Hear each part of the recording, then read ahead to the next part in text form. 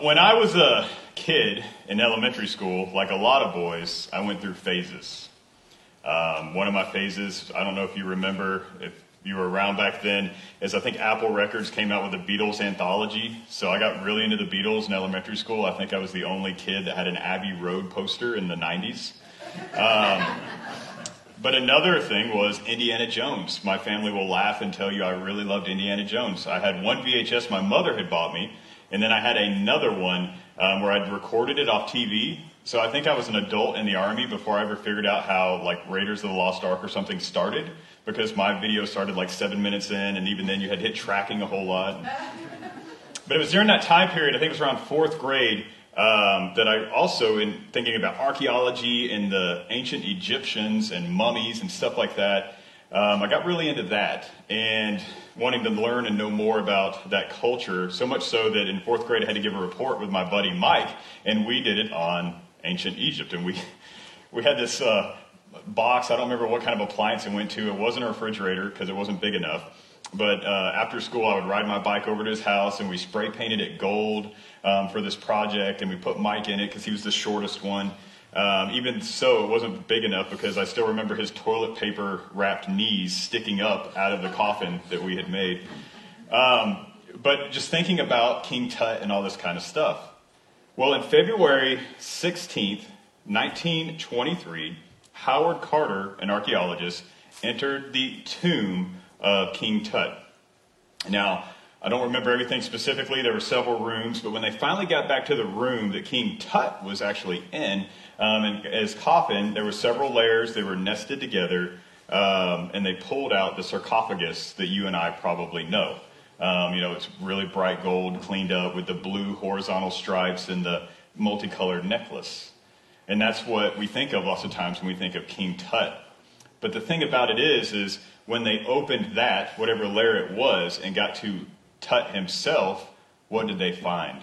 But a shriveled up, brown, kind of blackish body with his teeth showing. It was just a decaying body. Well, if you've read the bulletin today, you know we're talking about hypocrisy. And that is a good picture of a hypocrite. On the outside, it may be gold and ornate, but on the inside, it's a shriveled up person. Now, when we talk about a hypocrite, we're not talking about a person who is fallible. Many of us, if you've been a Christian for very long at all and have taken a stand for the gospel, you've probably been called a hypocrite by a non-believer.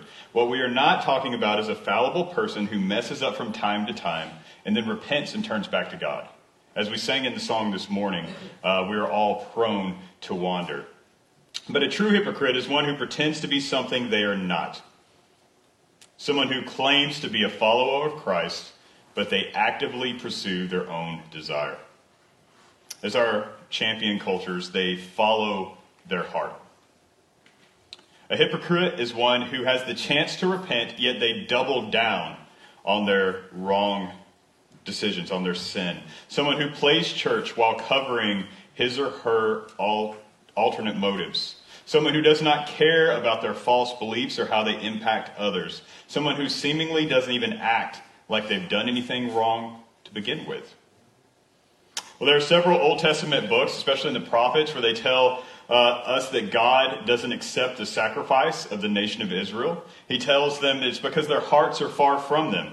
They were going through their religious motions, right? Like they were bringing their sacrifices to the temples, they were observing the days, but their hearts were far from them. And God said that he didn't accept their sacrifices because of this. We see it in the New Testament as well. What does Jesus say? There will be many people who come to me on the last day and say, Lord, Lord, didn't we do all this stuff in your name? And he's going to say, depart from me. I never knew you. Well, today we start a small, short, two-part series in the book of Jonah called The Marks of Religious Hypocrisy.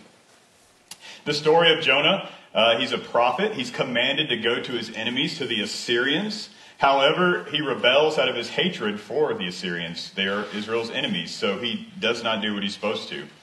The book is 4 chapters long. It's a very tidy structure. So in chapters 1 and 3, we have Jonah's interaction with pagans, the Assyrians and some fishermen. And in chapters 2 and 4, show us Jonah's interaction with God. how he prays to him and how he conversates back and forth with him in chapter 4. Irony and satire permeate this God-breathed story. When Jonah is supposed to go east, he goes west. When he should obey, he disobeys. But in contrast, the pagans, they turn around and worship God. Even in chapter 4, we see down to the cows. Like there's nothing in Israel's history that says the cows have to wear sackcloth. But we see in the hyperbole of the story that even the cows of Assyria repent when Jonah does not. Well, Jonah, as I said, was a prophet, so we should take a minute and just talk about what a prophet is, about prophetic literature, before we jump in, so we better understand. The Hebrew word for prophet is navi, or navi, depending, argument back and forth on how you say it, but a navi is a chosen man whom God gives a direct message. He gives him a direct message, and then he transmits that direct message to God's chosen audience. That is an Old Testament prophet. So the question that arises from time to time is, do we still have prophets today who receive a direct word, or what we call revelation, from God? Well, the general consensus among conservative evangelicals is that the canon of Scripture, or the Bible, is closed. And God is no longer giving his people direct revelation. If he did, then it would be worthy of going in the Bible, right? So like if I came in one day and said, God told me directly this, and this, and this, well, then we can have an epistle of Allen, right? Like we can open up our Bible and we can put that in there because it's direct revelation from the holy creator of the universe. Stephen who is a pastor theologian, writes, in thinking about the canon of Scripture, we must take into account what Scripture says about itself, what church history has said about the Scriptures, and also the sufficiency of the Scriptures themselves for communing with and learning about God. And each of these testifies that the canon of Scripture is now closed. Or as the 17th century Puritan John Owen says candidly, if private revelation agrees with Scripture, then they are unnecessary. If they disagree with Scripture, then they are false. When the Old Testament, or when a man in the Old Testament claims, as the Old Testament prophets did, that they have received a word from God, we should remind people around us what the Old Testament standards of prophecy was in Deuteronomy 18. And now I say this a bit tongue-in-cheek. I'm not suggesting we do this, but it is important to know. Deuteronomy 18 says, but the prophet who presumes to speak a word in my name, this is God speaking, that I have not commanded him to speak, or speaks in the name of other gods, well, that prophet should die, and the death would be by stoning. And if you say in your heart, how do we know if the word that the Lord has not, if it's the Lord has spoken it or not? When a prophet speaks in the name of the word that does not come to pass or come true, that is the word of the Lord that has not spoken. The prophet has spoken presumptuously, and you need not be afraid of him. So in the Old Testament, false prophets were stoned. And while we no longer do that in the New Testament, we should remember what Jesus had to say about those who are claiming to have revelation of the Lord. And he says, beware of false prophets. They come to you in sheep's clothing, but inside they are ravenous wolves. You know, as we wrap this up and move forward, I like to think of the old hymn, How Firm a Foundation. It's also one of my favorite songs. It says, how firm a foundation, you saints of the Lord, is laid for your faith in his excellent word. What more can he say than to you he hath said? To you who for refuge to Jesus have fled. What more can he say than he's already said to us in his word?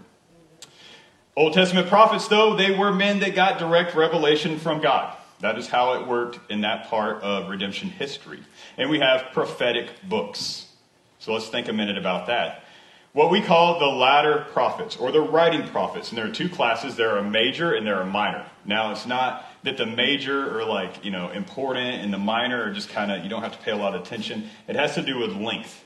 So your four major prophets are going to be Daniel, Ezekiel, Isaiah, Jeremiah, those longer prophetic books. And then there are 12 shorter ones. The prophets, there were also prophets in the historical books. We think of like Elijah and Elisha, but those are called the former prophets. We don't have books by their names. We just see them in the historical narrative. And John the Baptist is considered to be the last of the Old Testament prophets. So he's the last guy that spoke in that way. But Jonah, he was a prophet. And so think a minute about the context of Jonah. So the genre of the book is prophetic narrative with satire. Now, why is that important? That's important so you understand the book of the Bible, how you're reading it in its original context, right? Like we don't read a proverb the same way we're going to read Romans.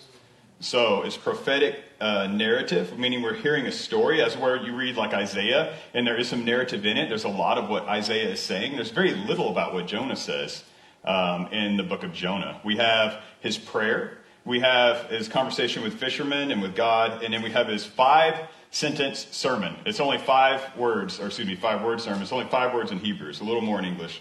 It's a very short sermon. We do not deny the historicity or the historical accuracy of the text. We're just simply saying that God used Jonah's story to teach us something, as he does with all the stories in the Old Testament. Jonah is a self-contained story. We only see Jonah one other place in the Old Testament, and it's in 2 Kings, and he tells Jeroboam, if you remember, he's an evil king, and he gives Jeroboam this prophecy, which Amos later comes back and does away with. He overturns Jonah's prophecy. So if you've read through 2 Kings, already we're kind of suspicious of Jonah, right? And the book is prophetic narrative critical of Jonah. It's a satire. It's not the message that maybe you grew up with. And like many of you know, I didn't grow up in a church like where a mom and dad took me every day, but I had grandparents that went to church, and I would go with them on occasion. And maybe you're thinking like the old flanogram, right? And like so they post the picture up of like a whale and then a picture of Jonah. And kind of the story, I don't know what you were told, was like, this is what I walked away from it with, with the dear old saint that's trying to contextualize for kids. It's, if you don't do what God tells you to do, God's going to send a whale to hammer you with, so it's better just to do what God says. Well, that kind of misses a little bit of the point, right? And so we're going to learn that today. The main message of Jonah is, don't be like Jonah. Don't be like Jonah. He's hypocritical and he's inconsistent the entire book. Nowhere do we find an admirable trait in Jonah. Sometimes people use the book about evangelism, talking about going to your enemies, and while undoubtedly that's true, that's not the main push of the book in its original context. There are 2 major themes I want you to pay attention to as we go through this book: God's sovereignty and God's grace. Both of these themes permeate the book. You will notice that the pagan fishermen and the evil Assyrians will turn and worship God. Yet the Hebrew prophet, he will consistently disobey God. The all-powerful God is in control and merciful to whom he is merciful to throughout the entire book. You cannot oppose God's will in the book of Jonah. The commentator Douglas Stewart writes, in ancient Judaism, this book served as a bulwark against a framework that allowed Jews to think that they alone were worthy of God's blessing, while other peoples were not. In other words, do not believe that because God has given you grace, that you somehow deserve it, or that you are the only recipient of it. If you are a child of a king, you should be grateful, not proud. As we will see with Jonah, nowhere in the book is he found to be explicitly grateful for the blessings he has received from God. Despite the fact that Jonah obeys, God's plans come to pass, and the fishermen will even try to save Jonah at one point, as we'll see today. And without any other explanation or background, let's get into the book of Jonah. So, in this passage, Jonah reveals 3 marks of religious hypocrisy. Jonah displays his religious hypocrisy by open disobedience. Jonah displays his religious hypocrisy by claiming to know truth that he does not back up with action. And Jonah displays his religious hypocrisy by his false apology. Again, 3 marks of religious hypocrisy: open disobedience, claiming to know truth that he does not back up with action, and by his false apology. So, Jonah displays his religious hypocrisy by open disobedience. Would you turn with me to Jonah, chapter 1, starting in verse 1. We'll read verses 1 through 3. Now, the word of the Lord came to Jonah, the son of Amittai, saying, Arise, go to Nineveh, that great city, and call out against it, for their evil has come up before me. But Jonah rose to flee to Tarshish from the presence of the Lord. He went down to Joppa and found a ship going to Tarshish. So he paid the fare and went into it to go with them to Tarshish, away from the presence of the Lord. So like I said, here we see Jonah. He's supposed to go east. But which way does he go? He goes west. Nineveh would be in northern, I think it's still there. I haven't looked a whole lot, but I'm pretty sure Nineveh is still a city in northern Iraq, but that's the direction he wants to go. And many scholars, or he should be going, and many scholars believe Tarshish was in Spain. It's kind of a weird word. It kind of is like Portland, like it kind of means like a port city. And so there may have been another Tarshish, but the point is he went the other direction, probably towards Spain. Jonah did not want to follow God's lead. He had his own idea about how things should go. Instead, he went the total opposite direction of the way God wanted him to go. Jonah wanted no part in following God's plan to show mercy to his enemies. Think about if God called you to be a missionary to Baghdad or Iran. I don't know if you've ever read the book by David Platt, Radical, but he tells a story of back when the wars were really big over there, and he's going to some church talking about sending missionaries to Baghdad, and someone says, some old deacon at one point goes, I appreciate the fact you want to share the gospel with them, but I think we need to just make it, a parking lot over there or something like that. And he says, that's not the heart of a Christian. Like a Christian's heart should be that people come to know Christ. We have no evidence that Jonah was afraid of going to Assyria, like we might be afraid of going to like where ISIS is real big, like, Syria right now. But that he hated his enemies, and he did not want to go and preach repentance to them. We also have no other evidence of any other Bible prophet disobeying God's command. The prophet Amos stated in his book, "The Lord has spoken, who can but prophesy?" In other words, the Lord has given me this word, I must give it, I must obey his command. But Jonah disobeyed God's word because it did not conform to his wishes. Let that sink in for a minute. Jonah disobeyed God's word because it did not conform to his wishes. What do you fear? Or for that matter, what do you love? So much that it would cause you to disobey the creator of everything. When you have that thing in mind, you have just discovered your God. You have just discovered what you truly worship. As someone has once said, tell me what occupies your mind, and I will tell you who your God is. So what captivates you? What do you fear? Do you fear God? Second, Jonah displays his religious hypocrisy by claiming to know truth that he does not back up with action. Look with me back at the text, starting in verse 4.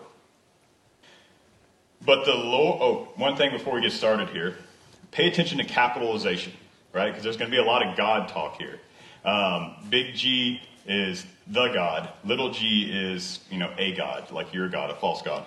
Also, anytime that Lord is all capitals, that is where the Hebrew word for Yahweh. So the sacred name of God. That's important as we go through here. Verse 4. But the Lord hurled a great wind upon the sea, and there was a mighty tempest on the sea, so that the ship threatened to break up. Then the mariners were afraid, and each cried out to his God. And they hurled the cargo that was in the ship into the sea to lighten it for them. But Jonah had gone down into the inner part of the ship, and had lain down, and was fast asleep. So that the captain came to him and said, "What do you mean, you sleeper? Arise, call out to your God. Perhaps the God will give a thought to us, and we may not perish." And as they came to one another, they said to one another, "Come, let us cast lots, that we may know on whose account this evil has come upon us." So they cast lots, and the lot fell to Jonah. Then they said to him, "Tell us on whose account this evil has come upon us. What is your occupation? Where are you from? What is your country? And of what people are you?" Then he said to them, "I am a Hebrew, and I fear the Lord, the God of heaven, who made the sea and dry land." Then the men were exceedingly afraid and said to him, "What is this you have done?" for the men knew that he was fleeing from the presence of the Lord, because he had told them. Then they said to him, "What shall we do to you, that the sea may quiet down for us?" And the sea grew more and more tempestuous. He said to them, "Pick me up, hurl me into the sea, and the sea will quiet down for you. For I know it is because of me that this great tempest has come upon you." Nevertheless, the men rowed hard to get back to dry land, but they could not, for the sea grew more and more tempestuous against them.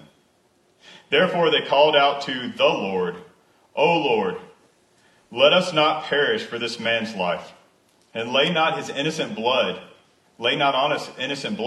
For you, O Lord, have done as it pleased you." So they picked up Jonah and hurled him into the sea, and the sea ceased from raging. Then the men feared the Lord exceedingly. They offered a sacrifice to the Lord and made vows. Notice the contrast in the characters here, right? The sailors, they're afraid. They're like throwing their livelihood overboard. But Jonah is asleep. The ship is in peril on the sea. There are high winds, high waves. I know it's just because I'm a wimp.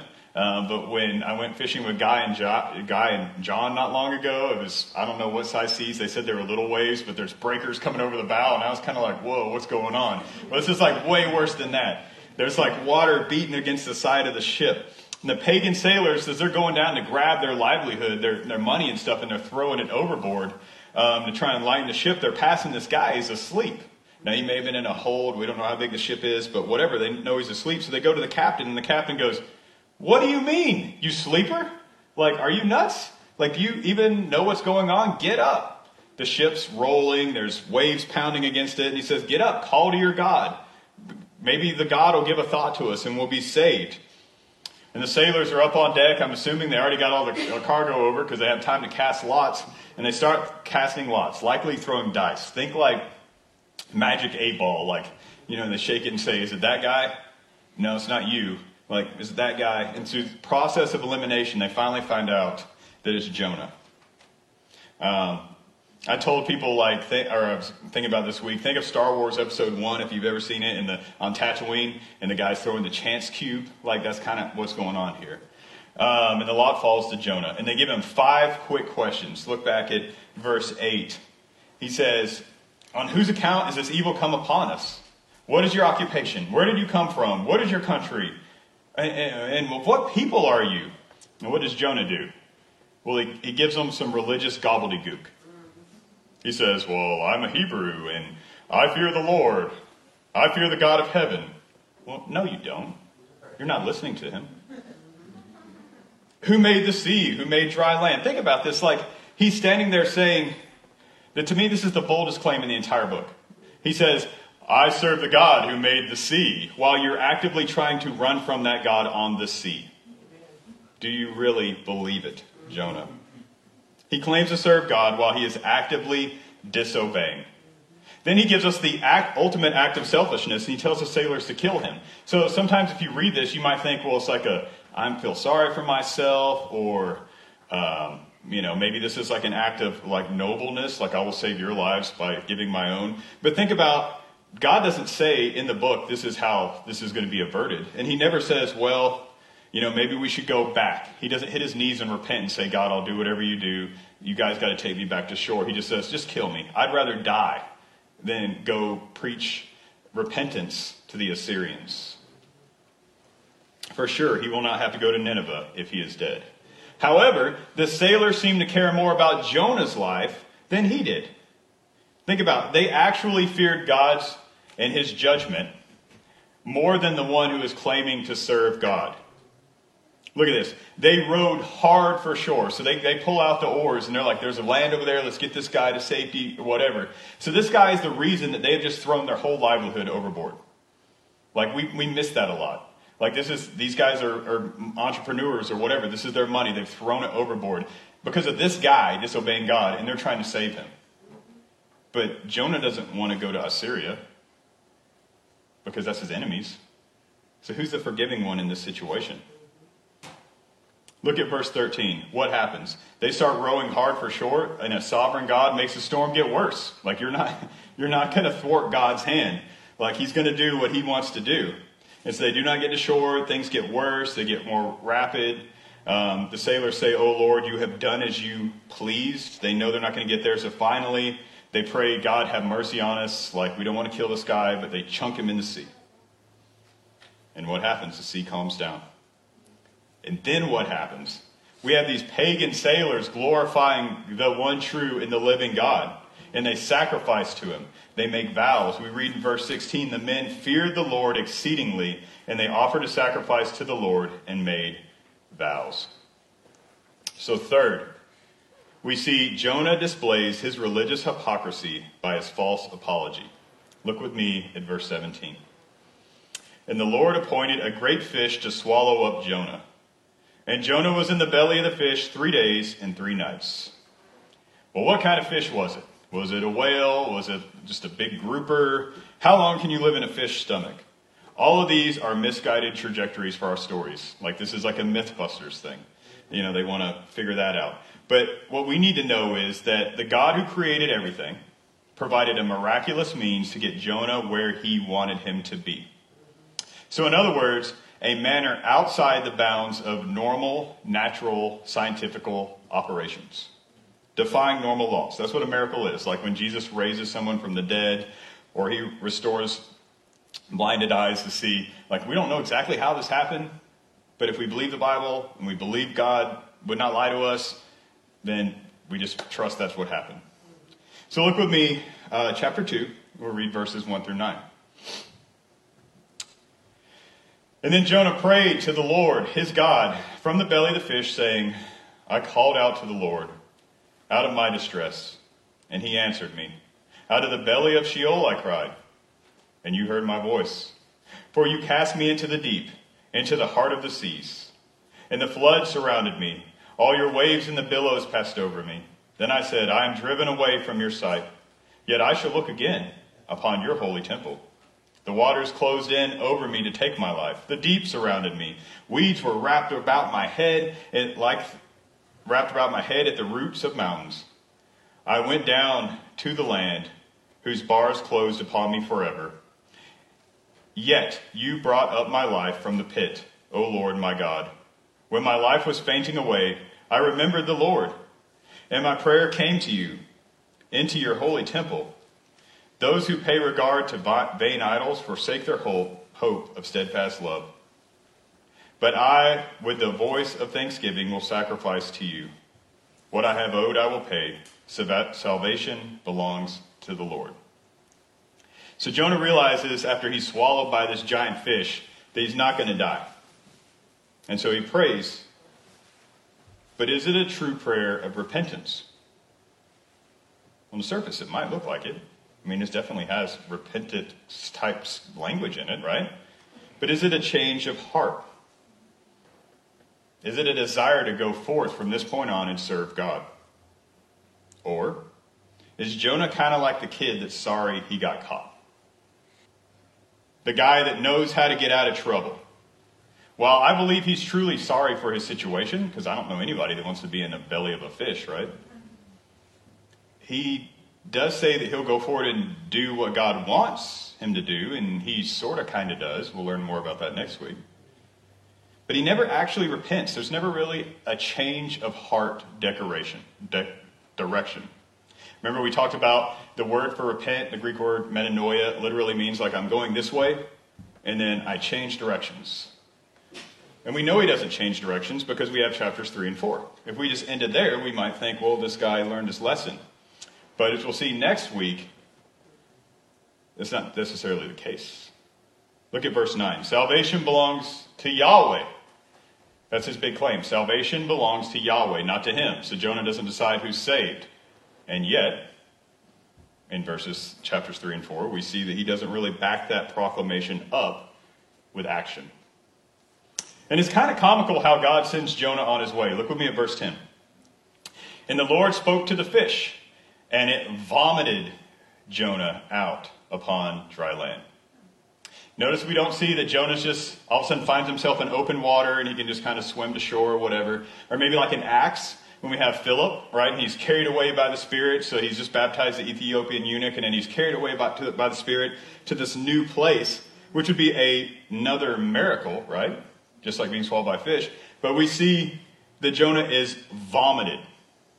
Now, that part of the scene is kind of lost on us today in 21st century, right? Like we're a country of Nickelodeon and Ghostbusters and Fear Factor. So like slime and fluids and all that kind of stuff, I mean, it might be kind of icky, but it's not really that weird for us. But when you read like the Pentateuch, we see the boils and pus and natural body functions. Like there are like really weird specific laws. And so to be an ancient Israelite and to be vomited out is not really a good thing. Like it's not really like a sign of God's blessing that you have been vomited, right? And so here we have Jonah, and he's sitting on a beach in Palestine, and he's covered in like stomach fluids and I don't know, like halibut bones and salmon guts or whatever's in the belly of a fish. And he's sitting there, and it's more irony and satire to show what Jonah thinks he is and how he actually is. But still, we see that Jonah deserved death. He did not deserve deliverance, and yet he received mercy. God is totally sovereign. Stewart, the commentator, writes, neither Jonah nor the fish had any control over these events. They were to do the will of God. And God sovereignly shows a measure of mercy to this rebel. And God sovereignly puts Jonah back on track to fulfill his plans. To go up to Nineveh, a city who likewise deserved death, not deliverance, but as we will learn more about next week, God had mercy on. So how does this fit with us as new covenant believers? Right? Like I talked about prophetic books at the beginning, and we're not under that covenant anymore. We're under the new covenant. So how does this fit with us? Well, Matthew 23. There are lots of places, but we're going to stick with Matthew 23. Jesus says to a crowd and his disciples, the scribes and the Pharisees sit on Moses' seat. So do and observe whatever they tell you, but not the works they do. For they preach, but they do not practice. They tie up heavy burdens, hard to bear, and lay them on people's shoulders. But they themselves are not willing to move them with their finger. They do all their deeds to be seen by others. For they make their phylacteries broad, this is a square thing they would wear on their head, and their fringes long. And they love the place of honor at feasts, and the best seats in the synagogues, and greetings in the marketplace, and to be called rabbi by other people. So just in this little portion here of Matthew 23, we see that hypocrites want to be seen as righteous. They want people to think they're righteous. They want people to say, oh, that guy right there, we know he's righteous. They are doing holy deeds to be seen. But Jesus goes on to say, woe to you, scribes and Pharisees, hypocrites! For you clean the outside of the cup and the plate, but the inside is full of greed and self-indulgence. You blind Pharisee, first clean the inside of the cup and the plate, that the outside may also be clean. Woe to you, scribes and Pharisees, hypocrites! For you are like whitewashed tombs, which outwardly appear beautiful, but within are full of dead people's bones and all uncleanliness. So you outwardly appear righteous to others, but within you are full of hypocrisy and lawlessness. Now, we will often label anyone who we don't like in the church a Pharisee, right? Like that's kind of like the cool thing to do sometimes. Like someone says that gluttony's a sin. They're like, well, you're just a Pharisee. You're just a legalist.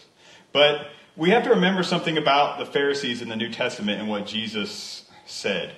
Oftentimes we like to say a definition of a legalist is if you don't do something I don't do, or if you take holiness more seriously than I do, then you're a legalist.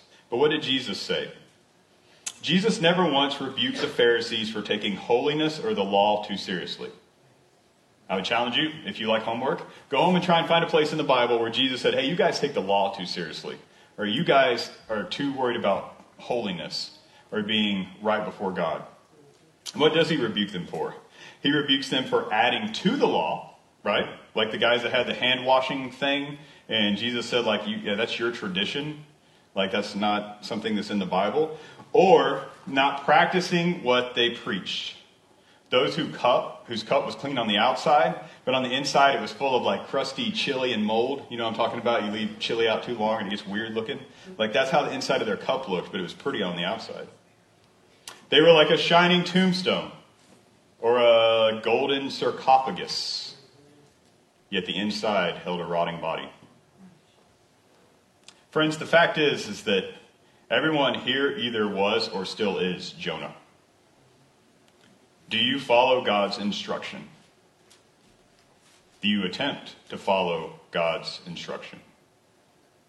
So what do you mean, you sleeper? You who are here and hear this word, hear of the wrath of God, it's like a hurricane on an ocean, yet do nothing. What are you running from? Are you running from God? Or are you rowing hard against his will? Are you a rebel against the king? Now, friends, you don't have to be a criminal or some sort of, person on Skid Row or death row to be a rebel against God's will. Like you can be living seemingly the American dream and be a basically moral person and still disobey God. We see that in Jonah. I'm a Hebrew.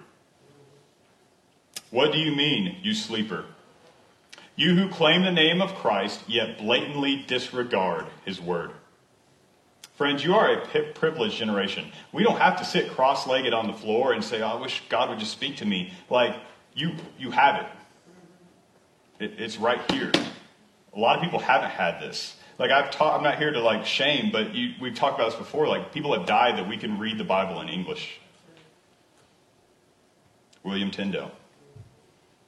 All you have to do is read it, loved ones. It's right here.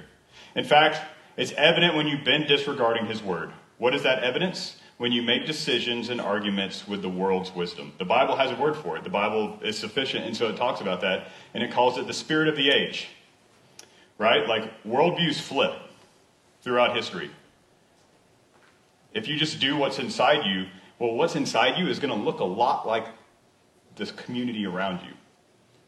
It's kind of a side note, but I heard, I think it was Tim Keller talk one time, about if you're a medieval man and we're in a pub having a glass of mead and you and I get in a fight and I pull out my sword and I kill you, I'm like, well, that's just who I am, right? And everyone's going to think that's normal, right? Because it's normal for the time.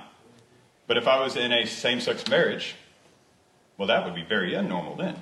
Well, now it's different, right? Like if I'm in a bar downtown and I pull out a sword and kill somebody because we get in a fight, well, now I'm going to be in prison and have mega anger management classes. Right? But if I'm in that other relationship we mentioned, well, that's normal. So we cannot let the world drive our worldview, but we have an unchangeable standard right here. Amen. How long, though? How long will you disregard the word of the Lord, friends? How long will you be like Jonah and follow your desires over God's? Friends, this one has had me, I don't know if torn up's the right word, but a couple of sleepless nights all week, if I could just be transparent. I asked my wife that. I mean, a new pastor, COVID, I want very much for people to like me, right? Like, I want you guys to like me in a human side. And I asked my wife, I said, how many times do I maybe didn't say something I should have? Because God's standard is more important than me being liked. And of course, she told me I was an idiot, and I'm pretty firm on everything.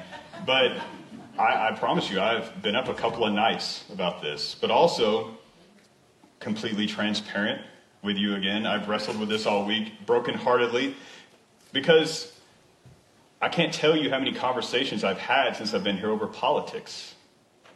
I can't tell you how many conversations I've had since I've been here over why we sing this song or that song, or this prosperity gospel movement or that prosperity gospel movement, or should we have this number of masks or that number of masks. But very few people want to talk to me about God's word. And friends, if I'm just completely transparent, that breaks my heart. Friends, I pray we wake up. One of the most wearisome tasks I've had as a pastor is defending God's word to God's own people. As I've told you before, I did not come here hat in hand begging you to flip your nickel into Christ's tin cup, but to proclaim his word. By God's grace, I hope to. By God's grace, I pray that you cling to God's word. What do you mean, you sleeper? You who boast of Christ's forgiveness, yet have not repentance in your heart. As I said, Many people, it doesn't say a few people. It doesn't say, well, there's going to be a couple people that are confused. Jesus says, many will say to me on that final day, Lord, Lord, didn't we do this? I was in charge of Awanas. I was a deacon. I led small group. I did all these things. And he's going to say, depart from me. I never knew you. Friend, you claim to be Christ's, but do you turn from your thoughts to his will? Or are you like Jonah and go with your plan? If you think God will just shrug off, no big deal, bro, at your sin, another homework assignment, take some time, read Revelation this afternoon. Read the scene where 16,000 stadia, right? Like, so stadia is like the length of their like football field of the day. 16,000 long, up to a horse's bridle, will be a lake of blood of people who have rebelled against God. Read about what Jesus said about rebels and hell. Do not be flippant about his commands. Wake up. When you say, well, you just fear, that you're just trying to be a fear guy. No, like, I'm telling you what the Bible says. I say it second after God said it first. And if fear is what it takes to get you to stop playing patty cakes with a holy God, then let's talk about fear. Jesus said there is a place where the worm will not die and the fire will not be quenched. But he also died on a cross so that all those who trust him would not go there. Friends, God eternal, like Jesus was there the day that the world was spoken to existence, right? He has always existed. He came to earth, wrapped himself in the flesh, fully God, fully man. He is the God-man, right? He lived a life we couldn't because we can't. He was God. But he also was a good substitute for us, or the perfect substitute for us, because he was man. And he died on a cross, on the slave's wood, the most horrific death, and drank the entire cup of righteous wrath that you and I deserve. I don't care how good a life you've lived. Perfect 1950s American dream, never cheated on your wife. You are still a rebel against a holy God. You were born that way. You are in Adam or you are in Christ. And friends, if you turn from your sin and turn to Christ, repent, a true repentance, not like Jonah, not like, I'm sorry I'm in my situation, God, or can you just let me out of it so I can go do what I want? But a true repentance, submitting to his lordship, well, then you don't have to worry about that. You'll be heartbroken like I am that people are going there, but you won't have to worry about it. Friends, would you pray with me?